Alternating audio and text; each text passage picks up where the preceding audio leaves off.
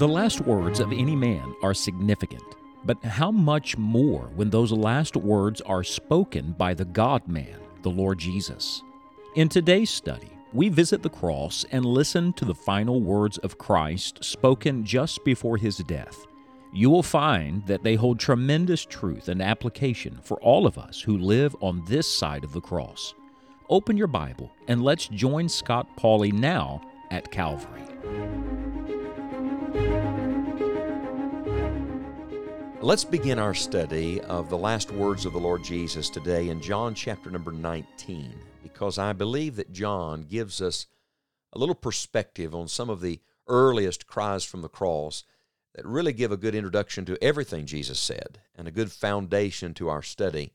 We begin in John 19, verse number 1. The Bible says, "Then Pilate therefore took Jesus and scourged him, and the soldiers platted a crown of thorns and put it on his head. And they put on him a purple robe and said, 'Hail, King of the Jews!' And they smote him with their hands. Pilate therefore went forth again, and saith unto them, Behold, I bring him forth to you, that ye may know that I find no fault in him. Then came Jesus forth, wearing the crown of thorns and the purple robe. And Pilate saith unto them, Behold the man. When the chief priests therefore and officers saw him, they cried out, saying, Crucify him, crucify him. Pilate saith unto them, Take ye him, and crucify him, for I find no fault in him. The Jews answered him, We have a law, and by our law he ought to die, because he made himself the Son of God. Well, they had it partially right. He was the Son of God. He didn't make himself the Son of God. He simply revealed himself as he was. He was true to the truth. He was the Son of God, and they missed him. And now, in these opening 7 verses of John 19, we're getting some of the cries that precede the cross, and they don't come first from Christ. They come first from others. Did you notice all these sounds that surround this story? First, you have the sound of the soldiers. What are they saying? Hail, King of the Jews! There's an exclamation point there. They were mocking him. They were laughing. They were taunting him. This is the sound of terrible persecution, terrible mockery. Think of this, the Son of God going through this for us. And then there's the sound of Pilate. What does he say? He says basically 2 things to the crowd. He says, Behold the man. Another exclamation point. Look at him. But twice he says, in verse 4 and in verse 6, that he found no fault in him. Do you know why, Pilate, you find no fault in him? Because there is no fault in him. He was in all points tempted like as we are, yet without sin. The Bible says that he is high and separate from sinners. He's all man, and yet he's all God. Remember, this is the God-man. And so there is no fault in him at all. That's what Pilate said, and he was exactly right about that. And then there's the sound of the chief priest and the officers. What are they saying? Crucify him, crucify him. Do you hear the chant? They're the ones that get it started. Pretty soon the whole mob is chanting it. Some of the same voices that just 5 days before perhaps had cried out, Hosanna, blessed is he that cometh in the name of the Lord. Oh, how fickle the human heart, how quickly the sinner turns. And now the words are, Crucify him, crucify him. And then there's the sound of the Jews speaking and reasoning. We have a law. By our law he ought to die. He made himself the Son of God. Do you hear all of these sounds, all of these words, all of the noise around the cross? Now, very shortly, Jesus Christ is going to speak. Very shortly, he's going to cry out from the cross. His cry is going to pierce the darkness. His cry is going to cut through all of the unnecessary noise. But the beginning of this setting, the beginning of this story, is one of tumult and noise, screaming and shouting and yelling, everyone trying to say what they want to say, everyone trying to be heard. Doesn't that sound a lot like the world we're living in today? Oh, how we need to hear Jesus' voice cut through it all. Oh, how we need to hear the one who is grace and truth speak in the midst of it all.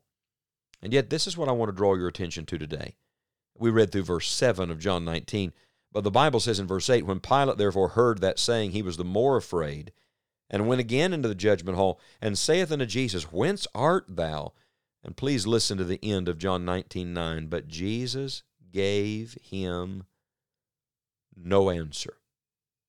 In another place, the Bible says that he answered not a word. Remember Isaiah 53? He's led as a lamb to the slaughter, silent, quiet. He answers not a word. You know, way back in the book of Ecclesiastes, we're told that there's a time to speak and there's a time to be silent. Now, this is striking to me that our Lord Jesus spoke when he was supposed to speak, and he was silent when he was supposed to be silent. And in fact, even his silence speaks. The fact that he does not answer. Do you remember, he spoke one word in the garden, and acknowledged who he was, and the power of that word knocked all of them to the ground. Don't you know that the Lord could have, with one word, changed this whole scenario? With one word, he could have called legions of angels. With one word, he could have killed everybody that was there. But he answers not a word. He's quiet. Why?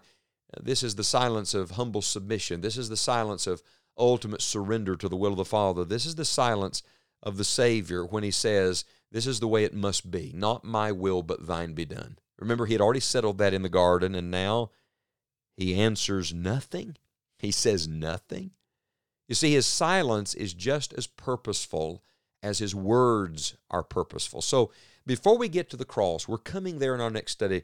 Before we get to these cries from the cross, I want you to sit in Gabbatha, the place of the pavement, they called it, the place of judgment. I want you to hear the soldiers, Hail, King of the Jews. I want you to listen to Pilate say, Behold the man, I find no fault in him.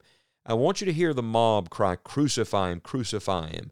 And the Jews saying, he ought to die because he made himself the Son of God. And then I want you to hear the fact that Jesus said nothing. And that in his silence, he was speaking for our salvation. By answering nothing, by making no defense, by not speaking out in judgment and vengeance upon those sinners, in his silence, our Lord Jesus was fulfilling the will of the Heavenly Father and making the way of salvation available to all of us. I don't know about you. I just want to pause and say, thank you, Lord Jesus, for what you did for us at Calvary. You see, Christ's cries from the cross reveal his suffering in every way, physically, emotionally, mentally, spiritually. He suffered in every way. But could I suggest to you that there was also a suffering in his silence? No one spoke to his defense. No one. No one spoke up for him. And he did not speak up for himself. And why? Because on that cross, he was speaking for us. On that cross, he was speaking for our sins and for our salvation. Friend, what Jesus Christ did for us at Calvary must never be forgotten. This is really why we're having this study. I have a dear friend in Canada who writes me each day almost an email of encouragement and prayer. And almost without exception, he ends his correspondence this way: walk by Calvary every day. That has been such a good reminder for me. Could I give you that counsel and advice today? Walk by Calvary every day. If you want to keep your mind fixed on the Lord, if you want to keep your heart tender, if you want to stay close to Jesus, make regular visits to the cross. For the next few days, we're going to walk by Calvary every day. We're going to look, behold the man, but we're going to listen to his cries from the cross. And my prayer is you will come to know and love the Lord Jesus Christ as never before.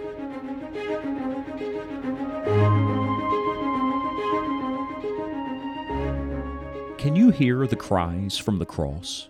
In each of these Holy Spirit-inspired words, God has a message for us. We hope that through this study, you will come to know and love the Lord Jesus in a deeper way.